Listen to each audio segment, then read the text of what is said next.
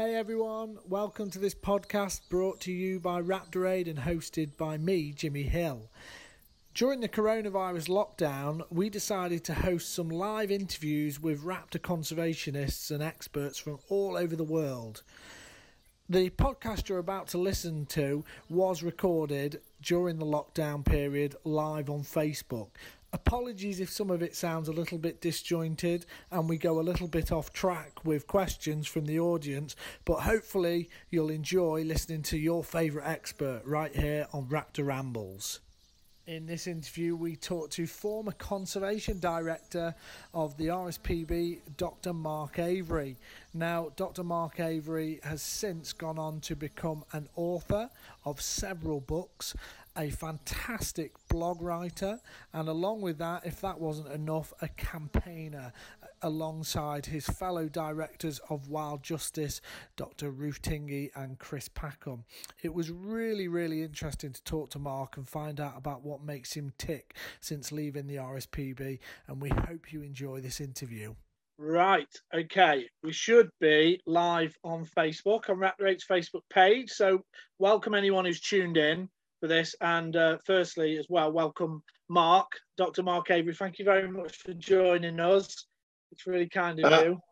No, that's okay. This is the first time I have Zoomed, so thank you for introducing me to this. I've been Microsoft Teaming, I've been Skyping, I have occasionally made a phone call to people, and I've also written letters in the past, but this is the first Zoom I've done.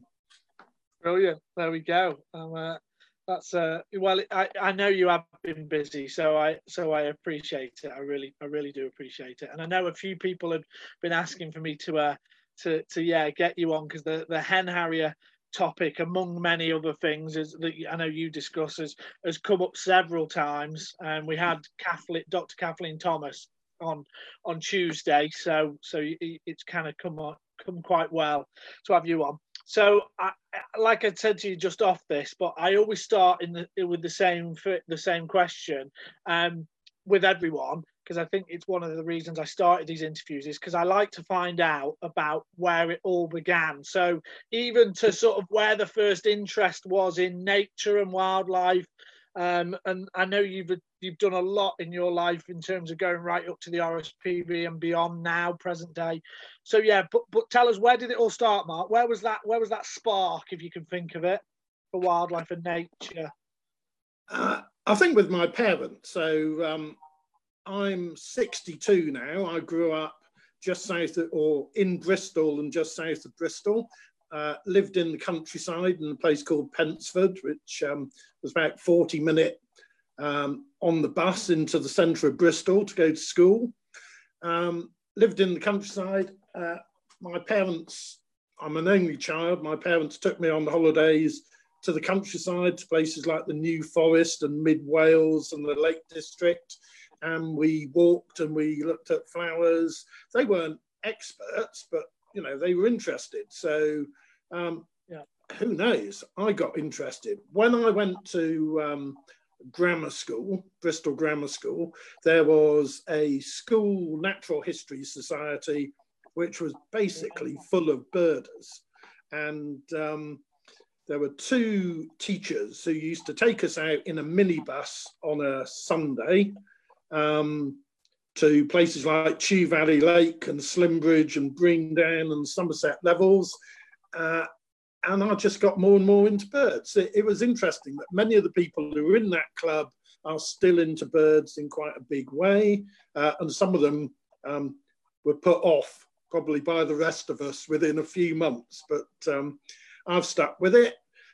I think partly because I was interested in birds. I did biology at A-level. Because I did biology at A-level, I went and did a degree in biology at university. I went to Cambridge.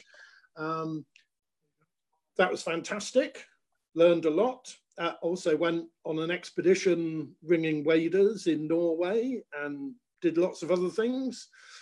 So developed more of a kind of working in nature conservation or in science, in biology.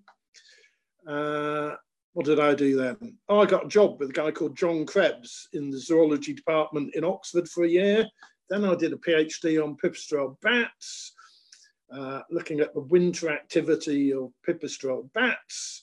Then I got a postdoctoral research fellowship, which was looking at the social behaviour of European bee-eaters in the south of France. That sounds quite fun, doesn't it? And it was. And then I got a job at the RSPB in the science department, and I worked at the RSPB for 25 years. I was the conservation director for 13 of those years. I left the RSPB 11 years ago. No, 9 years ago, over 9 years ago. And since then, I've just been mucking around, writing books, writing a blog, causing trouble. So that's how I got here. I think you've disappeared from my screen, Jimmy. So I wonder what your next question would be. How about, when did you first become interested in raptors?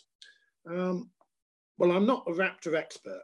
I am interested in raptors, but I'm not sure I'm interested in raptors more than I'm interested in any other species of bird, really.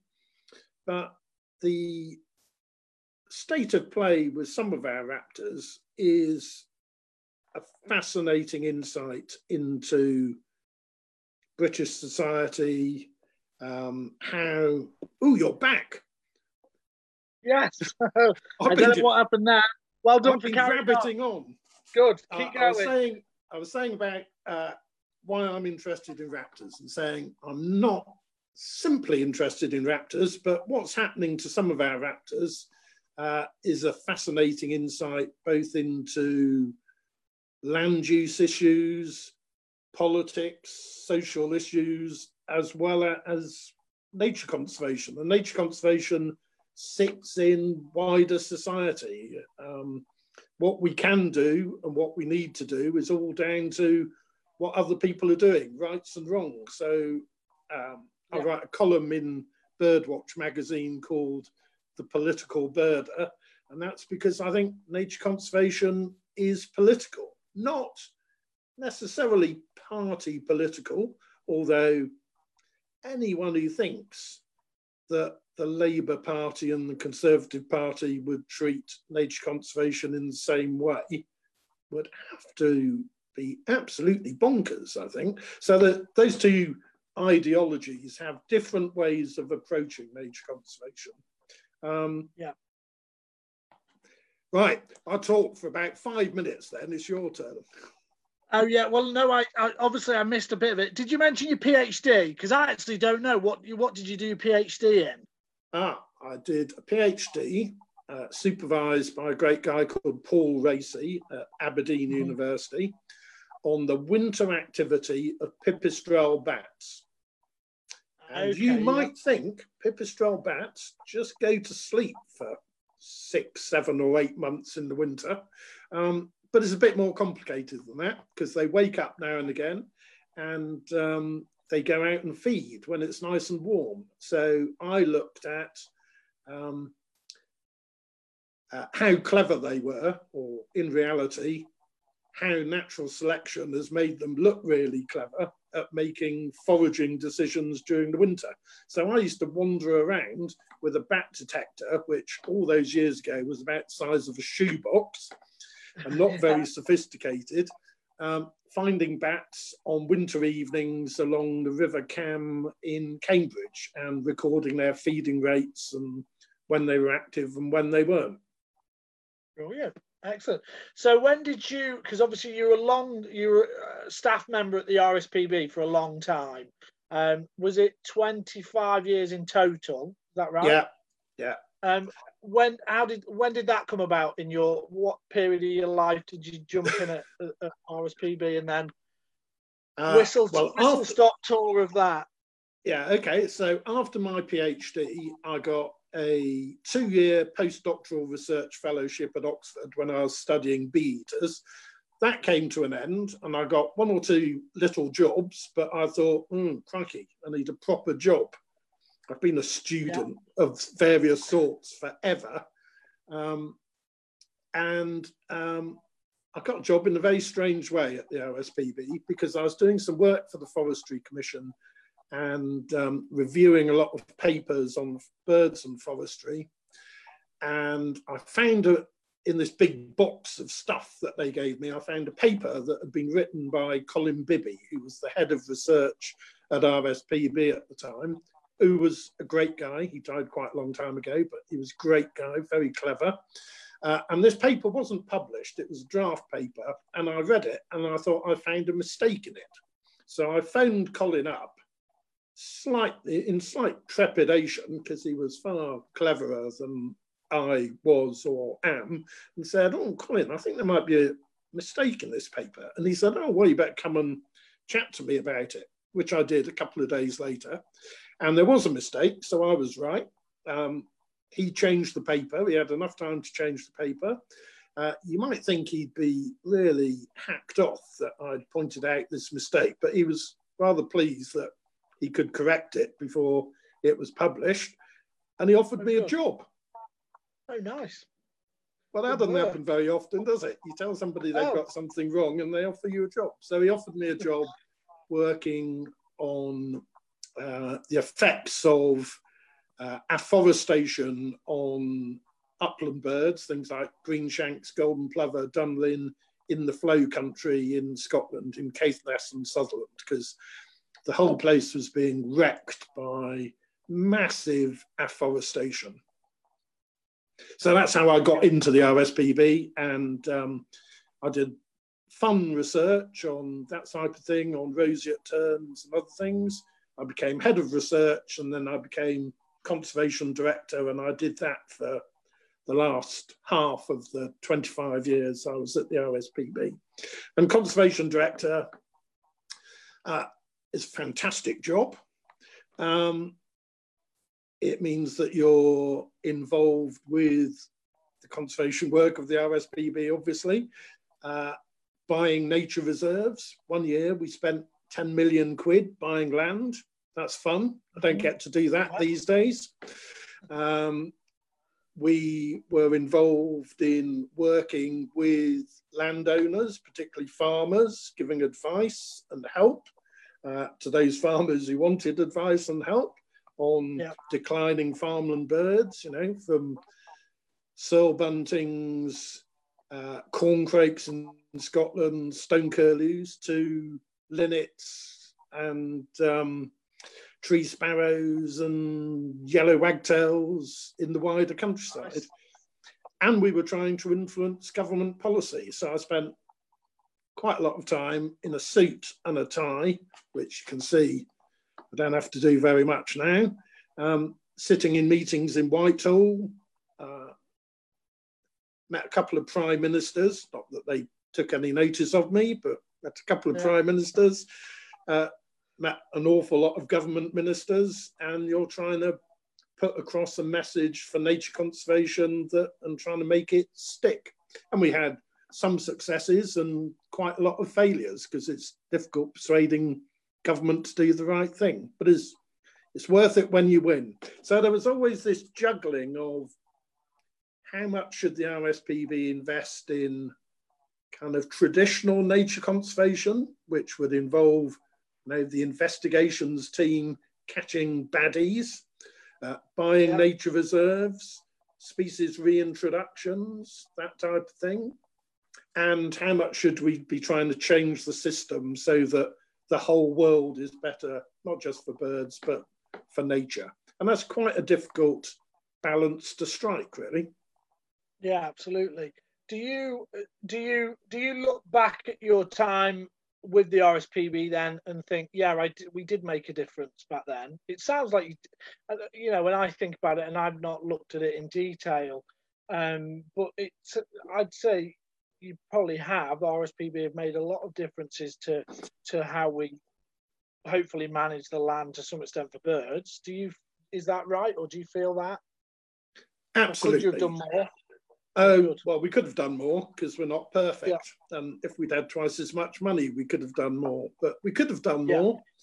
But the status of birds and the status of wildlife generally in the UK would be worse if it weren't for the RSPB. But, you know, that's true of the wildlife trusts and a whole load of other NGOs as well. The trouble is, having worked in nature conservation, you know, for 35 years or so now, you have to look quite hard for the things that are a lot better.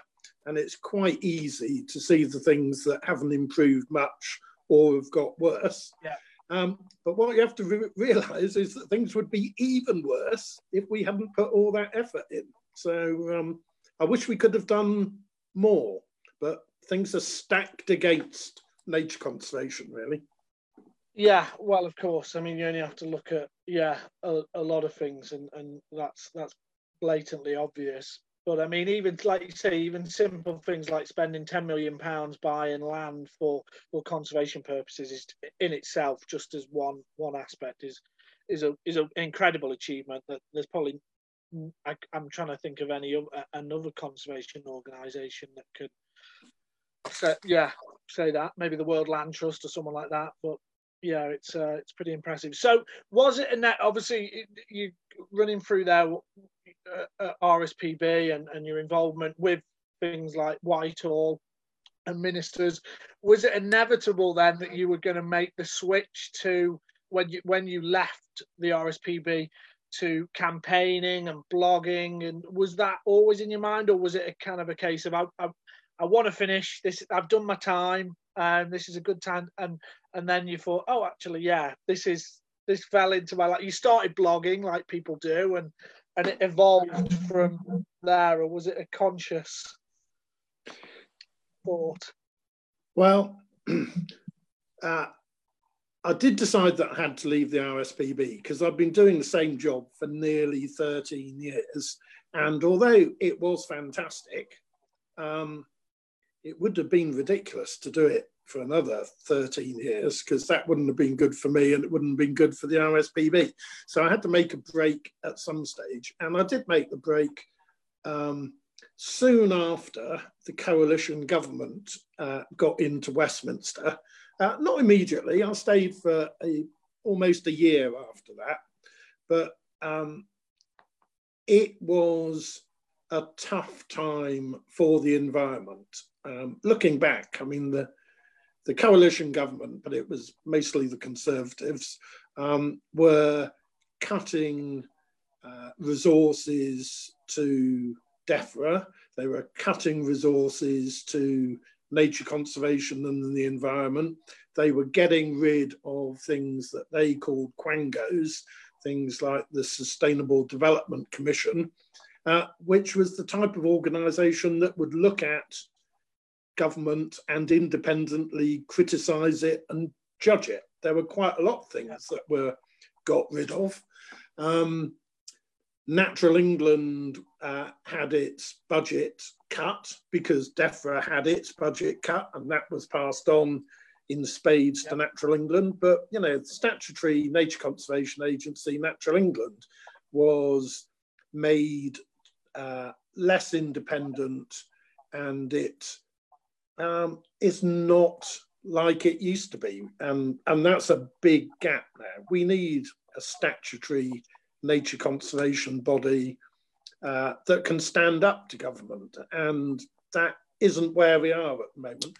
Partly, I think, through a little bit of timidity of in the people who are still in Natural England, but also that's how government has tried to make it. It's inconvenient if you're a government doing badly on a particular area, if your own advisor points it out. It would be like your medical and scientific advisors saying that you cocked up in terms of deciding when lockdown should be. Yeah, of course. Yeah. No, absolutely, and we're still seeing it now, aren't we? You know, cuts and you only have to look at Natural England and some of the decisions that are being made, such as brood meddling, but we can come on to that. I'm sure we'll come on to that a bit later on. So I want to. You asked me about blogging though, and I didn't really say that. Yeah, sorry. Yeah. No, my fault. I whittled on and didn't completely answer the question. No, it's all right. I'd started blogging at the RSPB. I blogged for a couple of years before I left the RSPB because staff in the communications departments in the RSPB asked me to, and I resisted for quite a while, thinking, well, I'm not sure I want to do this. Will I be any good at it? Have I got anything to say? And it's up to other people to decide whether I did have anything to say. But I did it for 2 years, and then you basically get into a habit. When I walk around the world, I'm looking at things and listening for things and thinking, oh, I could blog about that. And so when I left the RSPB, the first thing I did was 4 days later, I got on a plane to Washington, DC, hired a car for 7 weeks and dropped it off at Los Angeles, having taken a rather circuitous route across the USA. It was a good thing to do, actually, because it was made a clean break with work and with the UK. I wasn't waking up and listening to the Today programme going, oh, we should be on there. Oh, it's not we anymore. It's somebody else's job. Yeah. And, you know, I saw my first wolves and, you know, what else did I see? My first California condor and loads of other stuff. And it was and I blogged every day from motels across the USA about that. And I stayed in the habit. So I thought, well, when I get back to the UK, I'll blog now and again. And I think I've written in the last 9 years, 7,500 blogs. So I'm kind of in the habit now. I think it's more than a habit now, isn't it? Yeah, could be. There must be another. Yeah, totally. Well, talking about writing, obviously author, we can't forget that. Is it 5 books you've got out at the moment, or I think I've counted them, unless there's one that wasn't on your website. Yeah, there is one that's not on the website, but that's my fault, not yours. So that's all right. I wrote a book called Fighting for Birds when I left the RSPB, which is not about my life and times with the RSPB, although it's obviously partly about that. But I look at it really as a guide to how nature conservation is done by somebody who was an insider for quite a long time. And that's still worth reading, I would say. Then there are a couple of books I've done with Keith Betton, Behind the Binoculars, and the one that isn't on my website is Behind More Binoculars, which are interviews with famous or infamous birdie people. Brilliant. I wrote a book about the extinction of the passenger pigeon called A Message from Martha. In some ways, that's my favourite book that I've written, but I don't know. Depends which day you catch me on. I wrote a book called Remarkable Birds, which is my mum's favourite. My mum is 94. She likes Remarkable Birds more than all the other ones I've written. And all she's done is looked at the pictures because it's finely illustrated with paintings and drawings, none of which are anything to do with me. So thanks, Mum. It's the bit that you like the bits that I had nothing to do with. And the 6th one is this one, which is called Inglorious. You've got the hardback. This is the paperback. I ought to tell people that they all ought to go out and buy a copy, but it's out of print now, so you'll have to find it on Amazon or something, yeah. eBay or something, yeah. eBay, places like that. But so Inglorious is about grouse shooting and why we should band-driven grouse shooting, and the hen harrier crops up in it quite a lot. And but it's a mixture of politics and campaigning and a bit of observation of nature. I mean, it's a fascinating book. I have to admit, I read it when, I think near enough when it first came out. And it is, because it doesn't just focus on hen harriers. Obviously, I'm a full-on raptor nut. That's what I'm interested in. It does, and it covers everything, like you say, from the land use to, you know, the predator control. There's all sorts of stuff in it. And I think for even people who just have a general interest in the countryside, it is a real eye-opener for them, no doubt about that. So yeah, there's one fact. I'm glad you said that. I'm glad you said eye-opener, because that is one of the things that people often say to me. What you've just said, they say, well, somebody gave me this book of yours and I thought it was going to be quite dull because I know a bit about raptors being bumped off, but it was an eye-opener how much of this happens and what all the other connections to grouse shooting and land management are. So when people say that to me, I think, oh, well, I must have written a half decent book if that's what people think about it. Yeah, absolutely. I mean, just to point out, we interviewed Professor Carl Jones a few weeks ago, and I spoke to him last night. He should be watching. Hello, Carl, if you are. And he sends his regards. Well, he sends his regards as well, and he mentioned it. He said it's a wonderful book. He absolutely loved it. So yeah, it is. It's because it is an art, because you don't connect. You think obviously there's a red grouse on the front. You know, the red writing on the front. You think, oh, here we go. This is going to be pretty full on in terms of, you know, maybe shoving it down people's throats, but it doesn't at all. It's easy. It's for people to digest what's going on, and it does. It connects. For me, it connects things like flooding. You watch it on the news and you see all these poor people in Staley Bridge or wherever it is out, and you don't think, well, actually, you know, it's got a connection with something that's going on up the hill. You just think, well, a lot of people probably don't even think anymore about it. So in that sense, I think it's a really important book.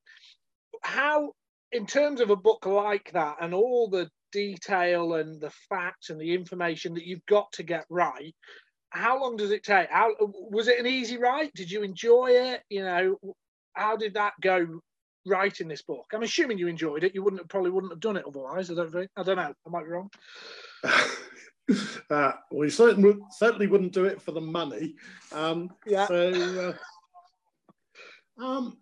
it's a bit difficult to say how long it took me to write.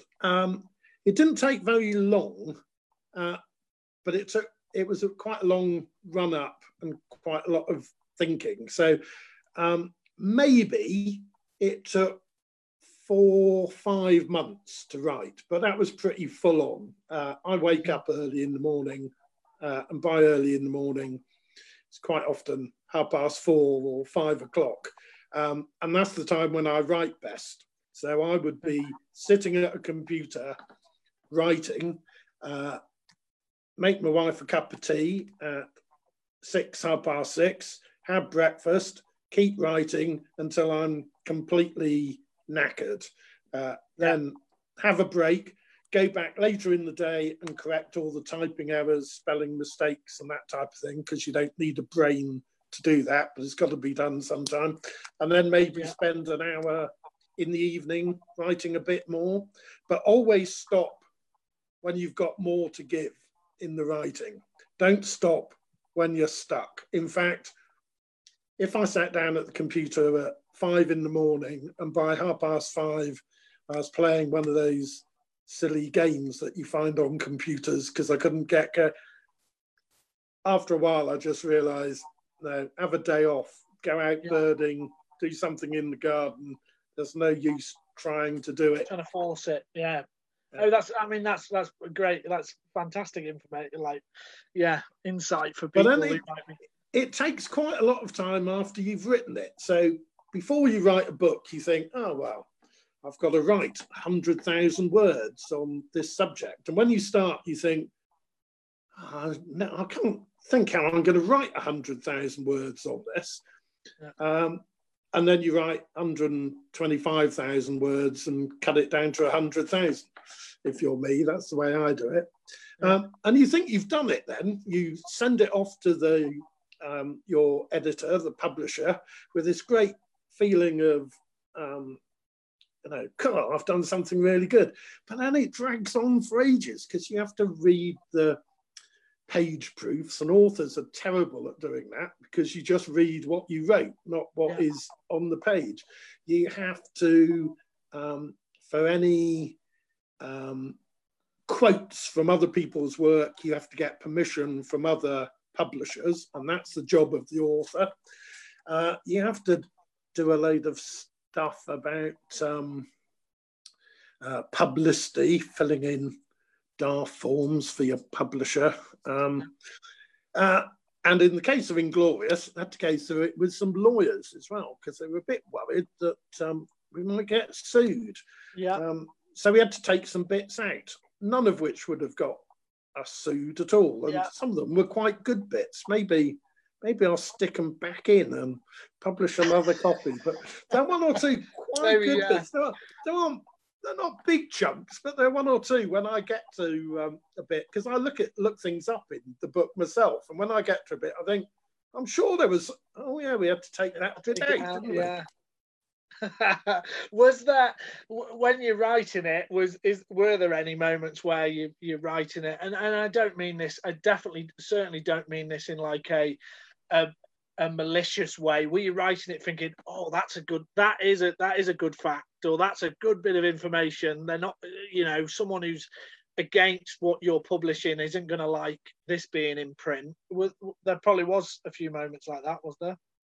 Well, I think Inglorious, as it says right at the front, which some people misconstrue really, but it's a book with a point of view.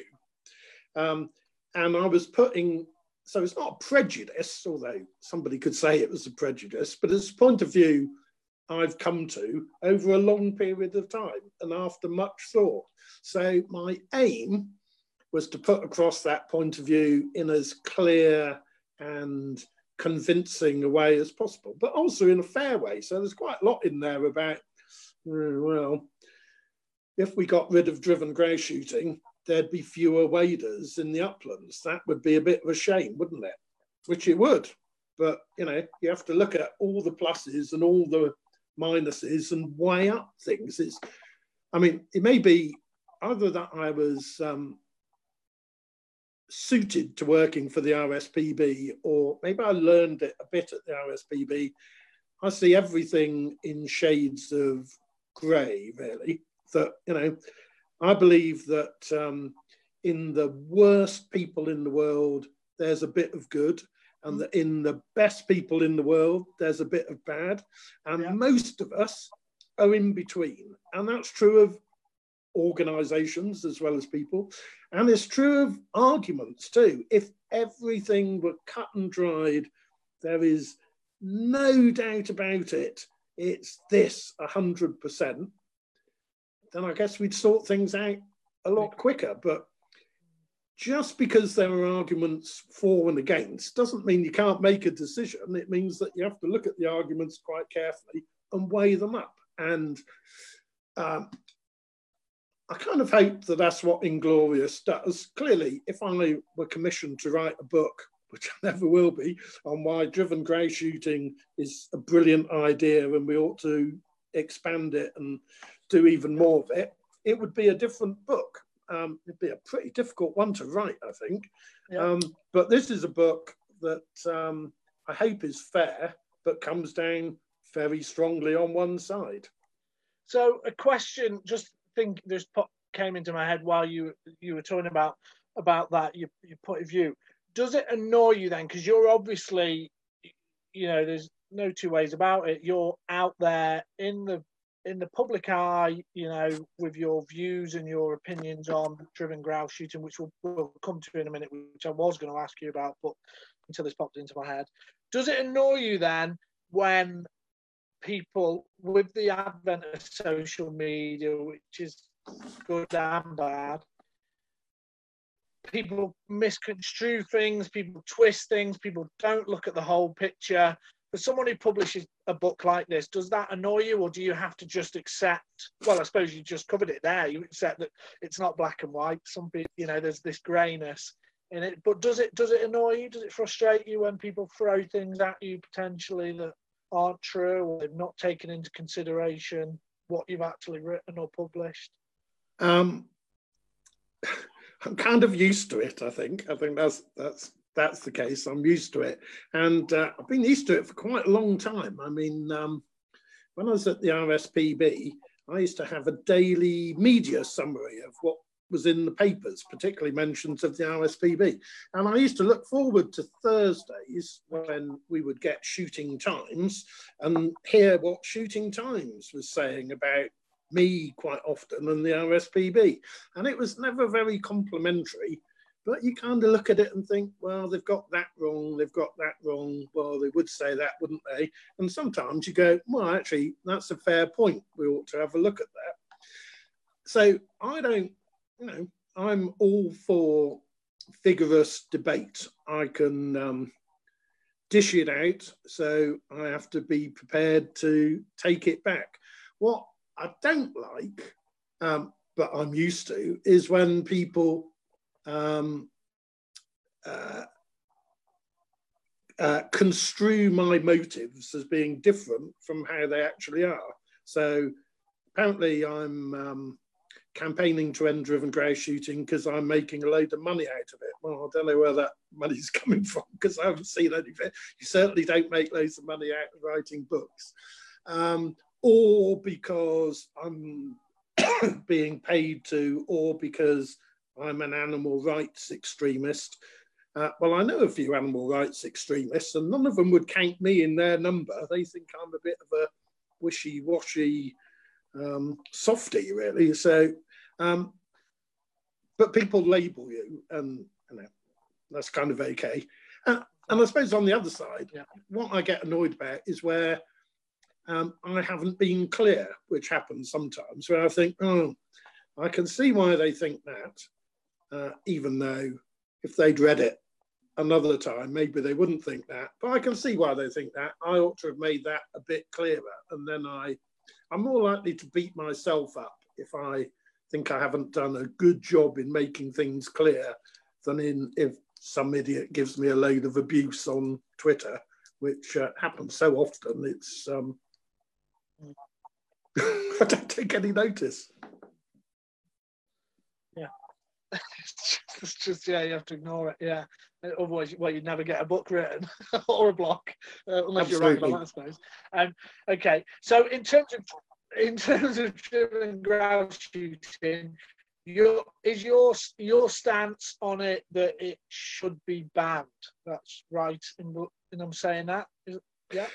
Yeah, I would ban driven grouse shooting, which involves, very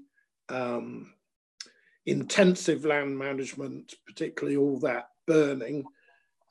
So I don't want to ban all shooting, and I don't even want to ban all grouse shooting. I mean, it wouldn't worry me if all grouse shooting stopped, but I am not trying to get walked up rough shooting where some people walk across the moors and shoot at grouse as they flush them up, as well as shooting at the odd snipe or something like that. That's not how I would want to spend my time. And I don't regard it as an incredibly admirable hobby, but it's low down in the scale of things. Driven grouse shooting depends on criminality because birds of prey, which are fully protected by law, are in conflict with that form of grouse shooting. They're not in conflict with low-key grouse shooting. In fact, many of the people who do walked-up grouse shooting would probably be just as happy if they had a brilliant view of a golden eagle as if they shot an extra couple of grouse. So, again, I'm called anti-shooting, but I haven't campaigned against wildfowling pheasants, except we reduce release a ridiculous number of pheasants. So there's reform in other bits of shooting, but driven grouse shooting is the worst one of all, and there's no way out of it. It's unsustainable to its very core. And I mean, one of the ways I look at it is, if we didn't, well, we're the only country in the world that has driven grouse shooting. You know, everybody's got willow grouse, a bit like red grouse, same species probably. Nobody else is managing them to the extent that we do. Mm-hmm. If we didn't have driven grouse shooting in this country, you'd never introduce it tomorrow. You know, if it was part of the post-COVID economic restoration plan, let's all dress up in tweed, stand in little shelters, and a load of people will chase grouse across the moor and will shoot at them. Nobody would suggest that that was a great thing to do. But because we've been doing it for only just over 150 years, it's a tradition, apparently, like not giving women the vote was a tradition, and sticking kids up chimneys was a tradition, and slavery was a tradition. So a tradition, that doesn't count for me. So yeah, I'd like to see it gone, and it will be gone. It'll be gone in the next 10 years or so, I predict.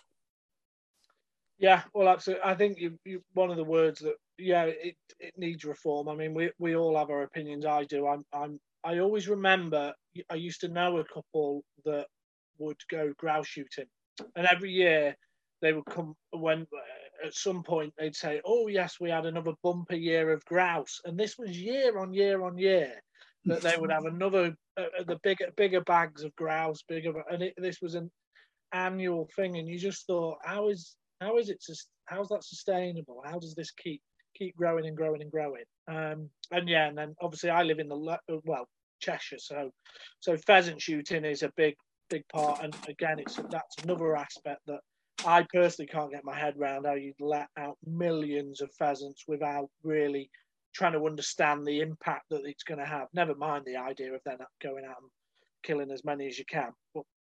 And I'm not animal rights activist at all.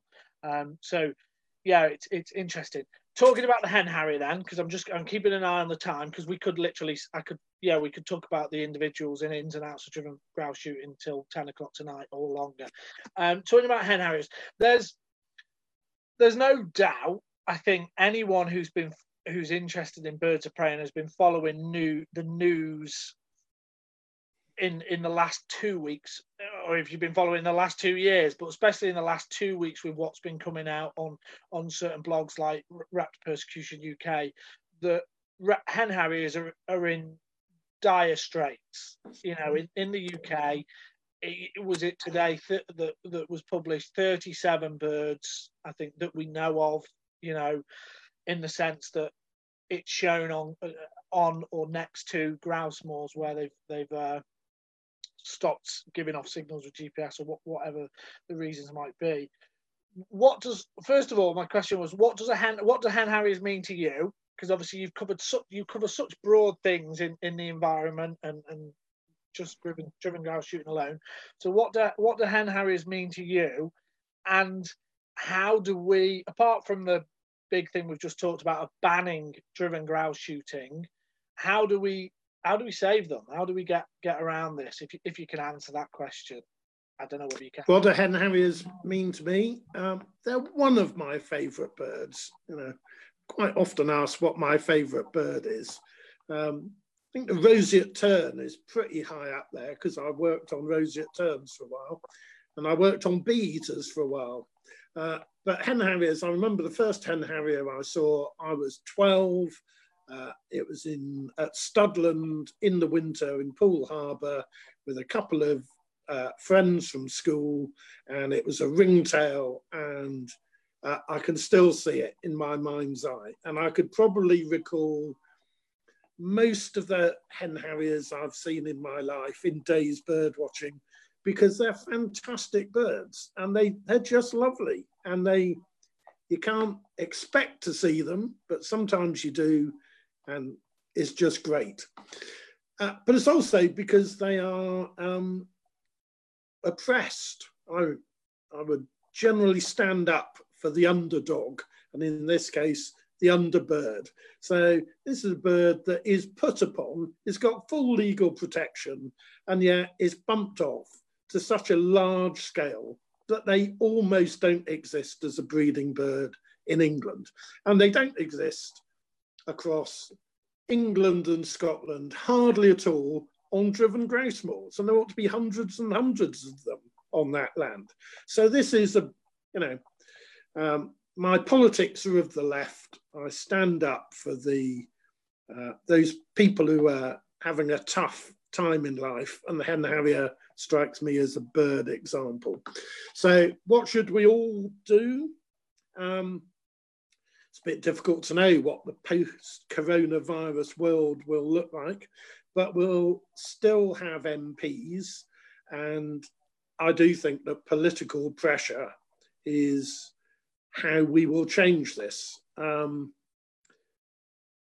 We've had a Conservative government for quite a long time. The shine on Boris Johnson seems to be wearing pretty thin at the moment. I think things would be better under a different government, as indeed they are in Scotland. They're not perfect in Scotland, but it's an interesting comparison with in England. In Scotland, you have a minister, Rosanna Cunningham, who's always talking about how bad raptor persecution is.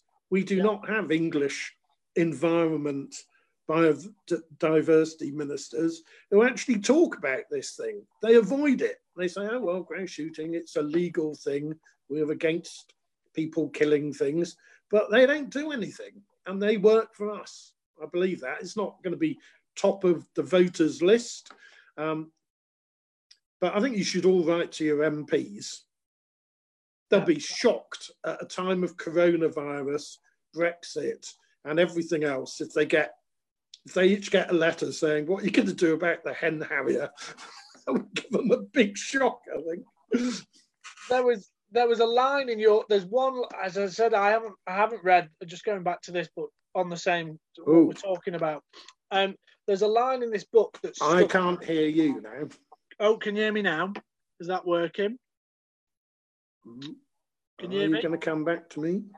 Oh, there you are. Oh, is that working? Sorry, I don't know what happened there. Yeah, right. I was just going to say there's a line in Inglorious, and please correct me if I'm wrong and I don't remember it exactly. Something to do with 99% of people don't know what a hen harrier is. What words to that effect? How do we get around that? Apart from obviously books like Inglorious, because it is there's not that I'm in a minority. I'll admit that, in that, you know, I'm a raptor field worker and I'm interested in raptors. It's about the masses. It's about getting people interested in it. Or have you seen another question, maybe rather than how you fix it or get people interested? Have you seen any great, wonderful shifts and changes in getting the wider world interested in hen harriers in particular? Yeah, I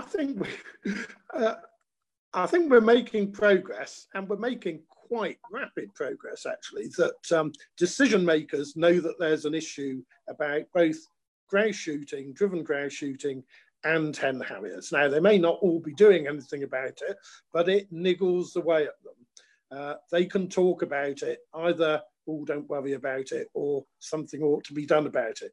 And that wasn't the case 10 years ago. And here's another example. I'm an addict of University Challenge. I just love quiz programs like that. And I think it's about 3 times now that hen harriers have come up on University Challenge. There was one that was the bird Circus cyaneus. According to the RSPB, is the most persecuted bird in the UK because it eats red grouse. What is its common name? And neither team got it right, but one of them said golden eagle and the other one said peregrine falcon, both of which are good answers, and hen harrier would have been the right answer. Well, for that to come up on quiz programs now You know, we're no longer talking about, you know, whether it's happening, and lots of people know more about it. And I think you've remembered the bit in Inglorious pretty much correctly, because so what we have to remember is that hardly anybody's heard of a hen harrier or cares about them or about driven grouse shooting. So let's say there's 1% who love hen harriers and maybe want to get driven grouse shooting banned, and there's 1% who maybe loathe hen harriers and are dead keen that driven grouse shooting continues. If we talk to the 98% in the middle, truthfully, about what it's all about, they're going to recruit to our end of that argument. The more people know, they're not going to say, well, what a fantastic thing this is. Burn the hills, cause more flooding, cause more carbon emissions, and you have to kill a load of wonderful protected birds to make it profitable. And it's all just to go out and shoot birds for fun. They're not going to recruit more supporters with that being the case. So everybody, who knows whether there's going to be much of a grouse shooting season this year, 2020, with movement restrictions. I suspect there will be, but I suspect it'll be a bit smaller. But it'll be in the newspapers, it'll be in the media. That's the time when, if you're allowed to go down to the pub by then, to talk to people in the pub, say, oh, do you know, the glorious 12th is coming up. Do you know about grouse shooting? Do you know about hen harriers? Do you know about the scale of rat persecution? Tell them to borrow this book from their public library, or you could lend your copy to somebody else. Yeah. Say, have a look at this before the 12th of August. We can all spread the word, but the word is spreading, and places like Ruth's blog, Raptor Persecution UK, is in some ways depressing, because it's a constant litany of wildlife crime.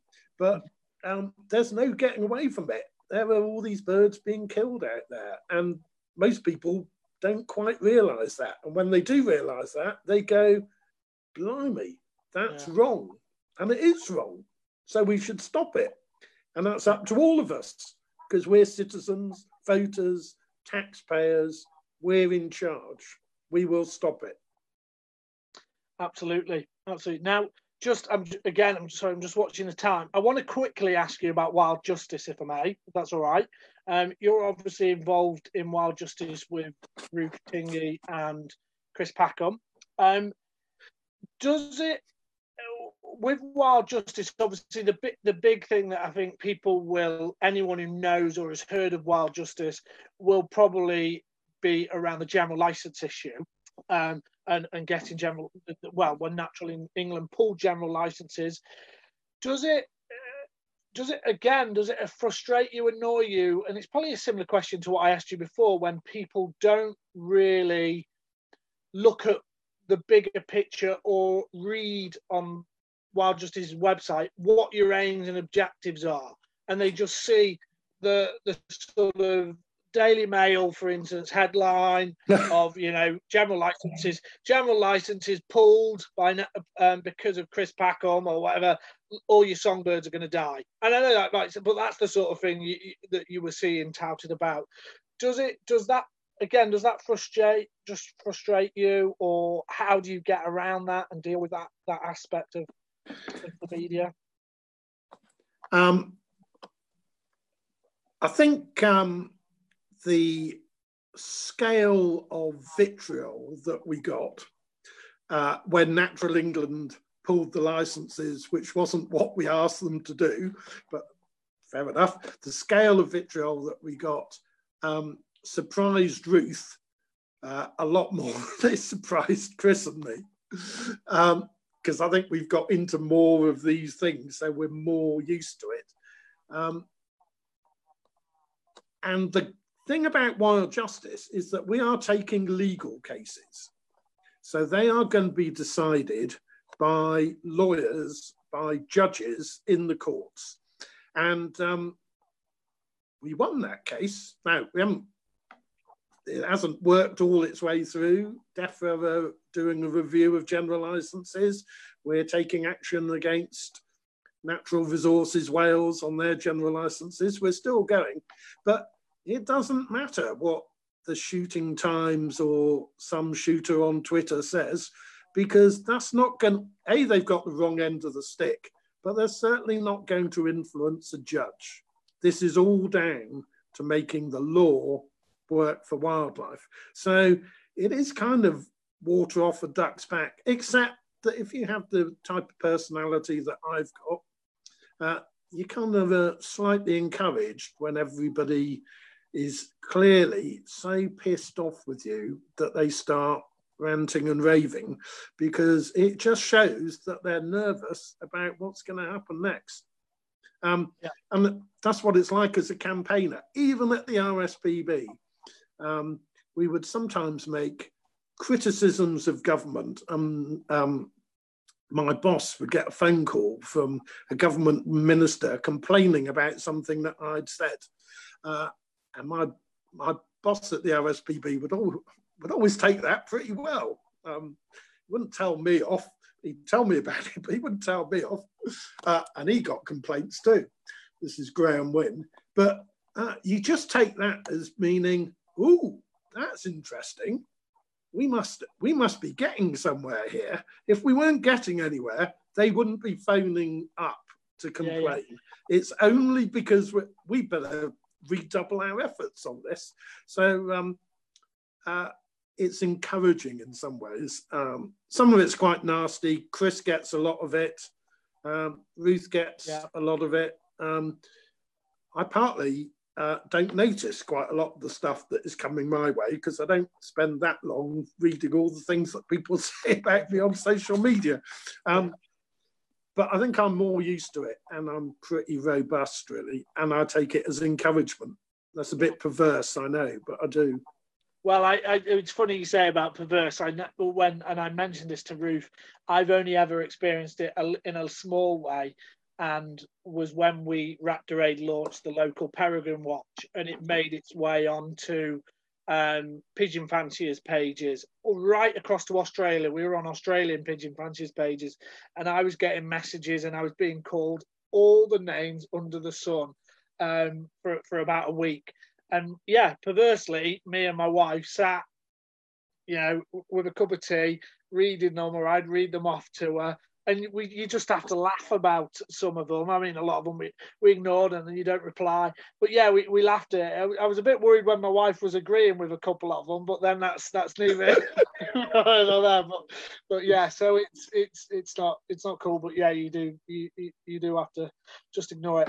My Facebook has just started working a little bit, so I'm just watching the time again because we're coming near the end.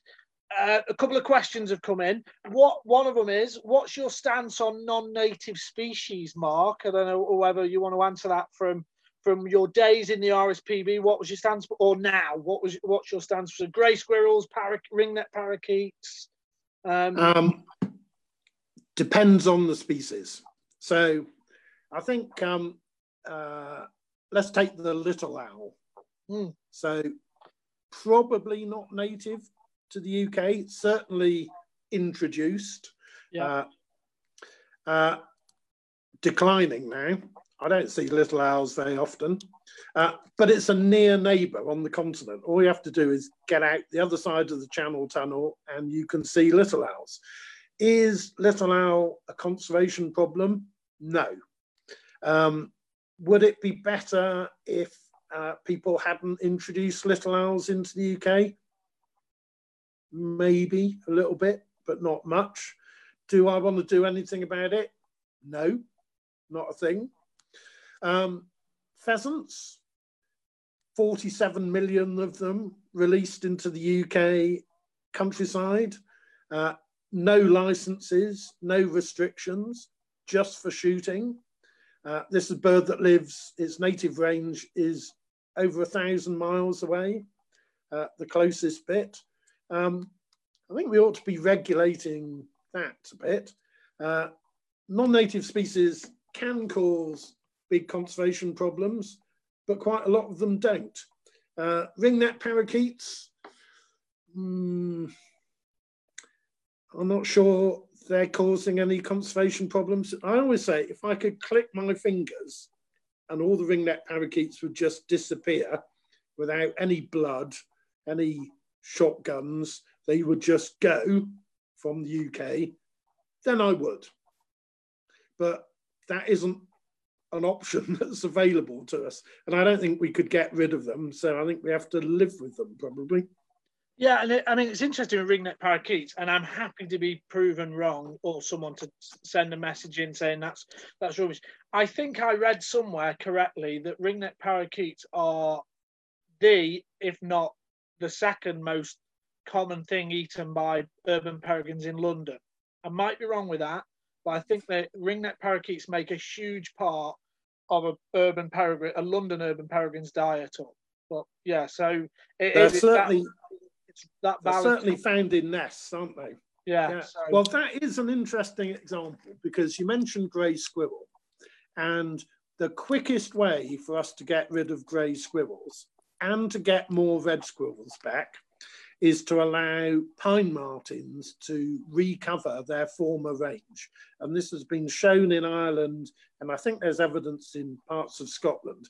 As pine martens come back, they create a landscape of fear. I love that phrase for grey squirrels because they eat them, but they also scare them so much that grey squirrels don't spend so much time on the ground. So they don't do so well.